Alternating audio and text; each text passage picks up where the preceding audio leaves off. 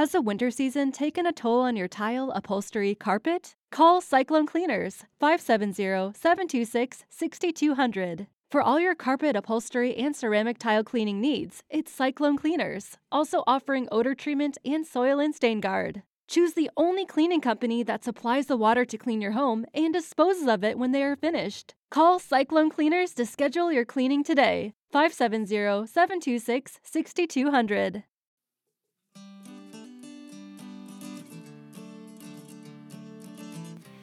Hello, folks. Dr. Tim Jordan here, back for another episode of Raising Daughters.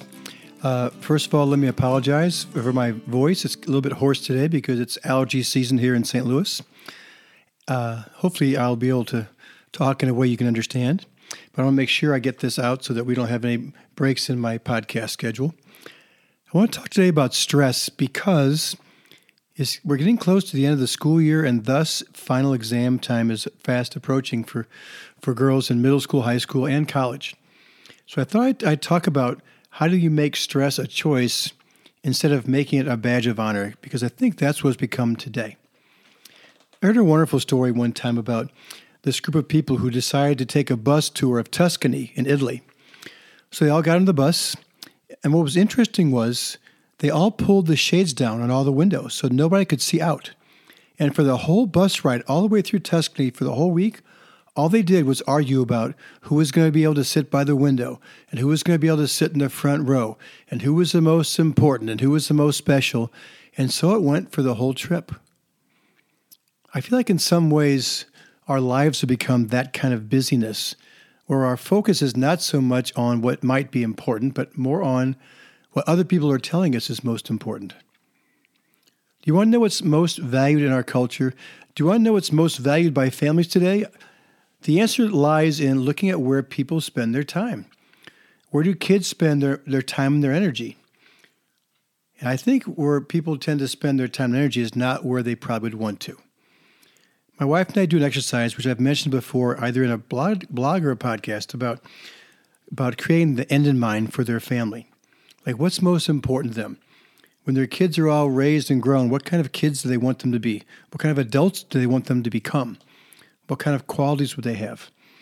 And so the list always includes things like courageous and having integrity and being happy and being successful and being influential or being compassionate or kind. There's all these kinds of really wonderful words.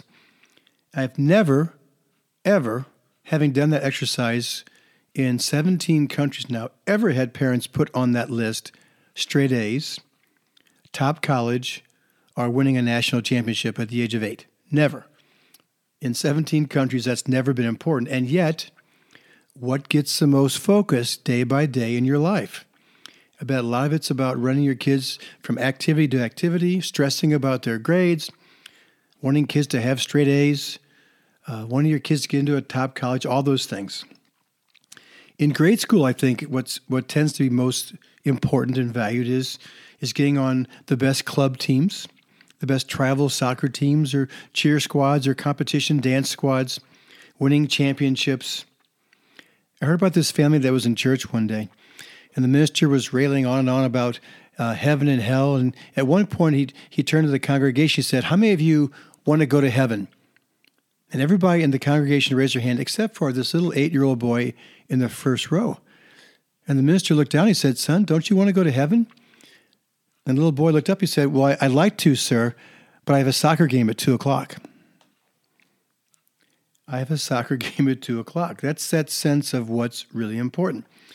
I think also grades are important in grade school, but I think when you get up to middle school, what becomes really important and valued is who's the most popular, who has the most likes on their social media sites, who's got the nicest clothes, the nicest accessories, who's got a boyfriend. And of course, getting straight A's and being on those super duper pooper scooper selects teams are also still really important. When kids get into high school, what's interesting I hear a lot of is what becomes valued a lot is who's the most stressed out, who's the busiest, who was up the latest last night. I hear girls say all the time that all they do in school is complain about, "Oh my God, I was up till 1 o'clock last night studying for a test tomorrow." Then the next girl says, oh, I was up till 2 o'clock. And the other one says, I studied 7 hours last night. I didn't sleep at all. It's like a competition about who gets the least amount of sleep, who's the most stressed, who's the most busy. It's also really what's valued is who does the most activities, what kind of a college are they applying to, are they getting accepted into, who's got the cutest boyfriend. It's still important in high school, who's got the most likes on social media, how long is their streak, whose photo on Instagram got the most looks. There's a lot of things that we give a lot of value to that maybe aren't quite so important.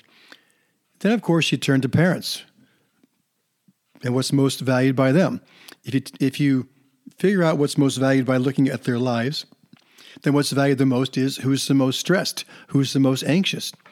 I hear parents complaining all the time that we haven't been home for dinner in 3 weeks, or we haven't had a weekend without any games for 2 months. Whose choice is that, right? So it still becomes important. They want their kids on the best team. They want their kids to be popular.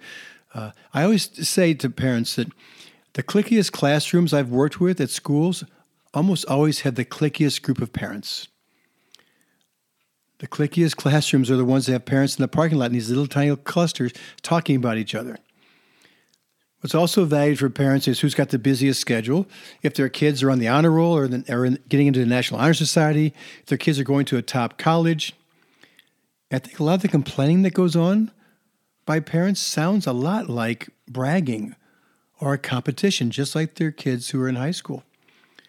The competition of who is the most stressed, who is the most busy, and the winner is the most miserable kid / parent in the group. So just a quick reminder here. Stress is a choice. Busyness is a choice. I want you to think about not letting those two things, stress and busyness, become like a communicable disease, which is what happens in the hallways of school. I tell girls in high school especially all the time that they can go through the last few weeks of school, go through their preparation for finals and do their normal amount of studying, use their normal strategies, and they'll end up getting the same grades with or without the stress. The stress doesn't add to it. I've read research in the past that shows there's kind of a bell curve when it comes to stress and anxiety before performances, before taking tests and things, that a certain amount of anxiety or a little bit of stress kind of motivates people to get going, to not procrastinate, to uncover every stone, to do your due diligence. But there's a certain point at which more stress, more anxiety becomes detrimental and performance goes down. So I want all of us to start taking stock of where our energy is going and where's our kids' time and energy going. Is there too much emphasis on busyness and more activities? Get clear about what's important to you, what's important to your family, what do you value.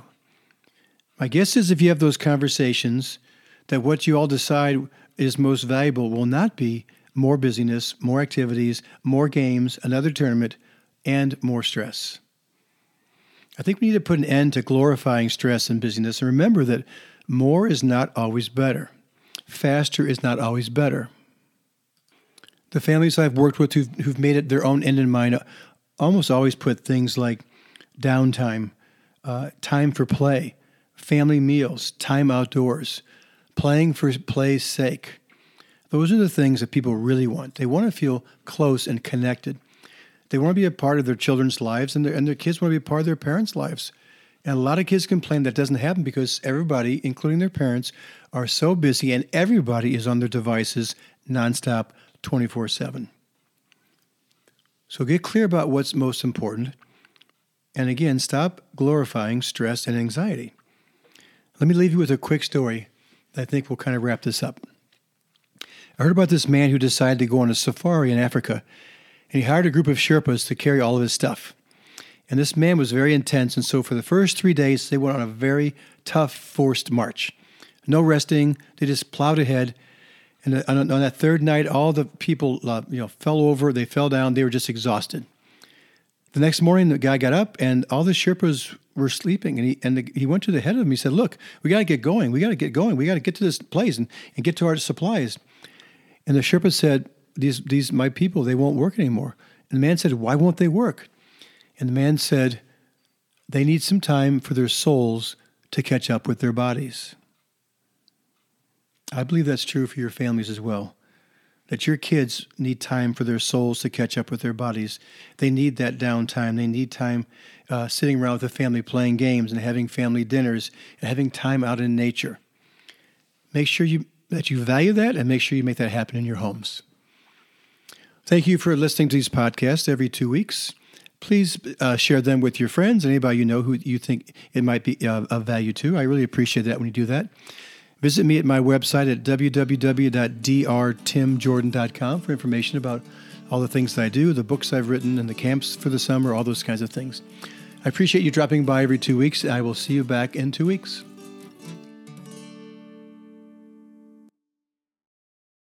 Join us today during the Jeep Celebration event. Right now, get 20% below MSRP for an average of $15,178 under MSRP on the purchase of a 2023 Jeep Grand Cherokee Overland 4xE or Summit 4xE.